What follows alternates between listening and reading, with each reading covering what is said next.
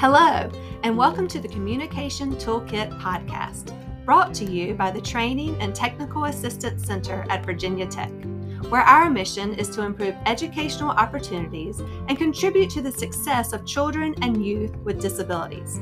We're your hosts, Christy, Kathleen, and Holly. This is the show for SLPs, where we discuss hot topics related to speech, language, and communication. Our first series is called Let's Talk AAC. And of course, by AAC, we mean augmentative and alternative communication. Thanks for tuning in. Today we're talking about a subject that is getting a lot of attention right now in the speech and language world, and that is Gestalt language processing. This is a subject that many folks don't feel they have a good understanding of, so we wanted to take some time to touch on it. That's right, Kathleen. So first, let's talk about what this term means. Individuals who are Gestalt language processors learn language development from whole phrases first, then move to single words. So let's think about that for just a second, because it's sort of backwards from how we would typically think of language development. Usually we start with single words, then string those together. For a Gestalt language processor, they recognize these memorized phrases as one chunk. Right, Christy. So let's talk about an example of this. I'll share one from my personal experience. I had a student that used the phrase, "I'm having fun."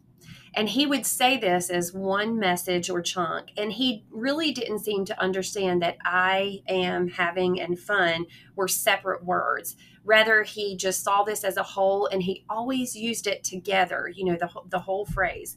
And, usually he didn't use this literally. In fact, most of the time it was not literal. The phrase had many different meanings, and how we knew the different meanings of it was his intonation and his facial expressions. If he said to us, "I'm having fun," then maybe that did mean, okay, yeah, we're having a good day. But sometimes he would look at us and he would get this grimace and say, "I'm having fun." And that definitely wasn't, a happy time. He definitely was not having fun in that activity.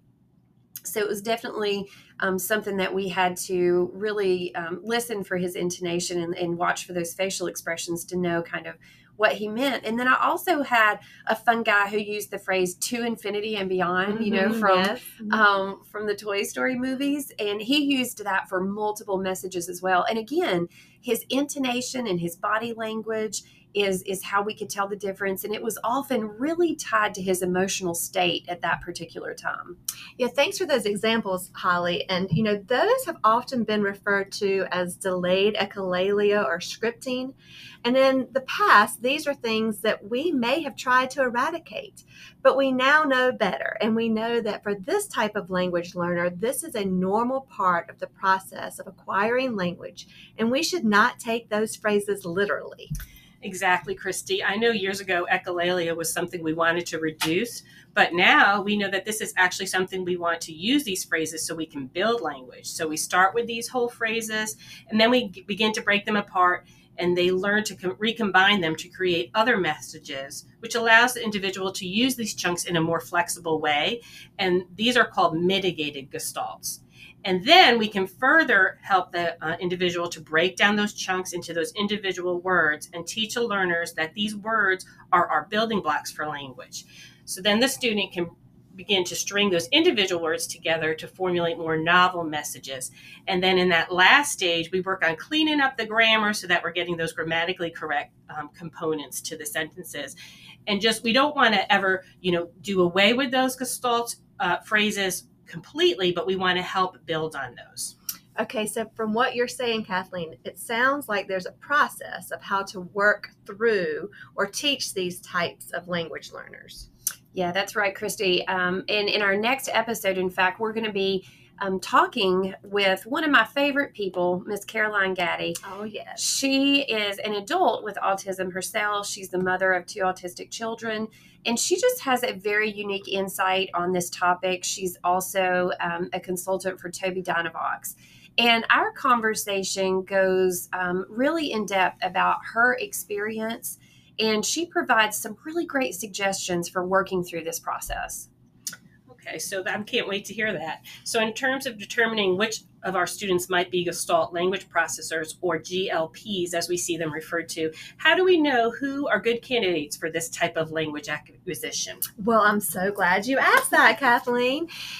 Often it's quite easy to identify our verbal students as GLPs because they tend to repeat movie lines or memorize favorite phrases from favorite videos or TV shows. They may also have some pronoun errors and may speak in the third person. For our non-speaking students, this may be harder to identify, but some things to watch for maybe is they have unusually rich intonation. Those students that may use sort of a sing-songy quality to their vocalizations.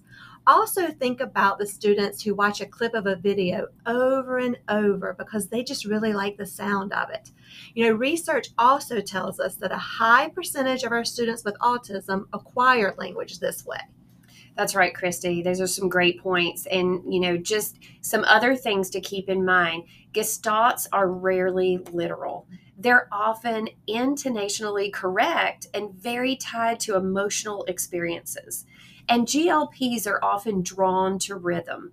So these are things that we can look for, not only from our verbal clients or students, but also our nonverbal clients as well, or students. Also, there's not a diagnostic tool that we can really use to identify this type of language learner, but increasing our knowledge of this subject and knowing about the characteristics and what to look for is just going to help us identify possible Gestalt language learners. And then, of course, implementing these suggestions that we've talked about today and that we're going to talk about with Caroline. And it's really just trial and error and having some extra things in your toolkit to try to determine the best language learning system for a student.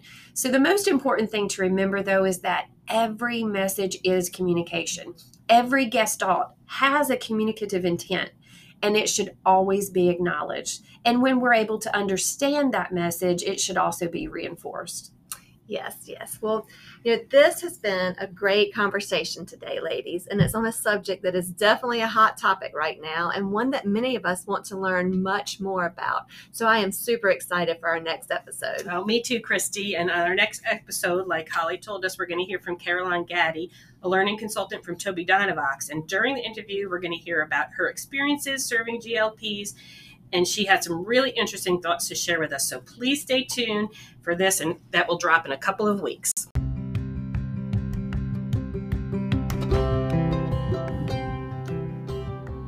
Well, that's our episode for today. Thank you so much for listening. And as always, we hope that our discussion has given you something to add to your communication toolkit. Don't forget to check out the new resources under the AAC tab on TTAC Online for more in-depth information. And check out our show notes for this episode for resources about the materials discussed today. If you haven't already signed up for our TTAC mailing list, please do so, and don't forget to follow us on social media for updates and announcements. Join us next time on Communication Toolkit.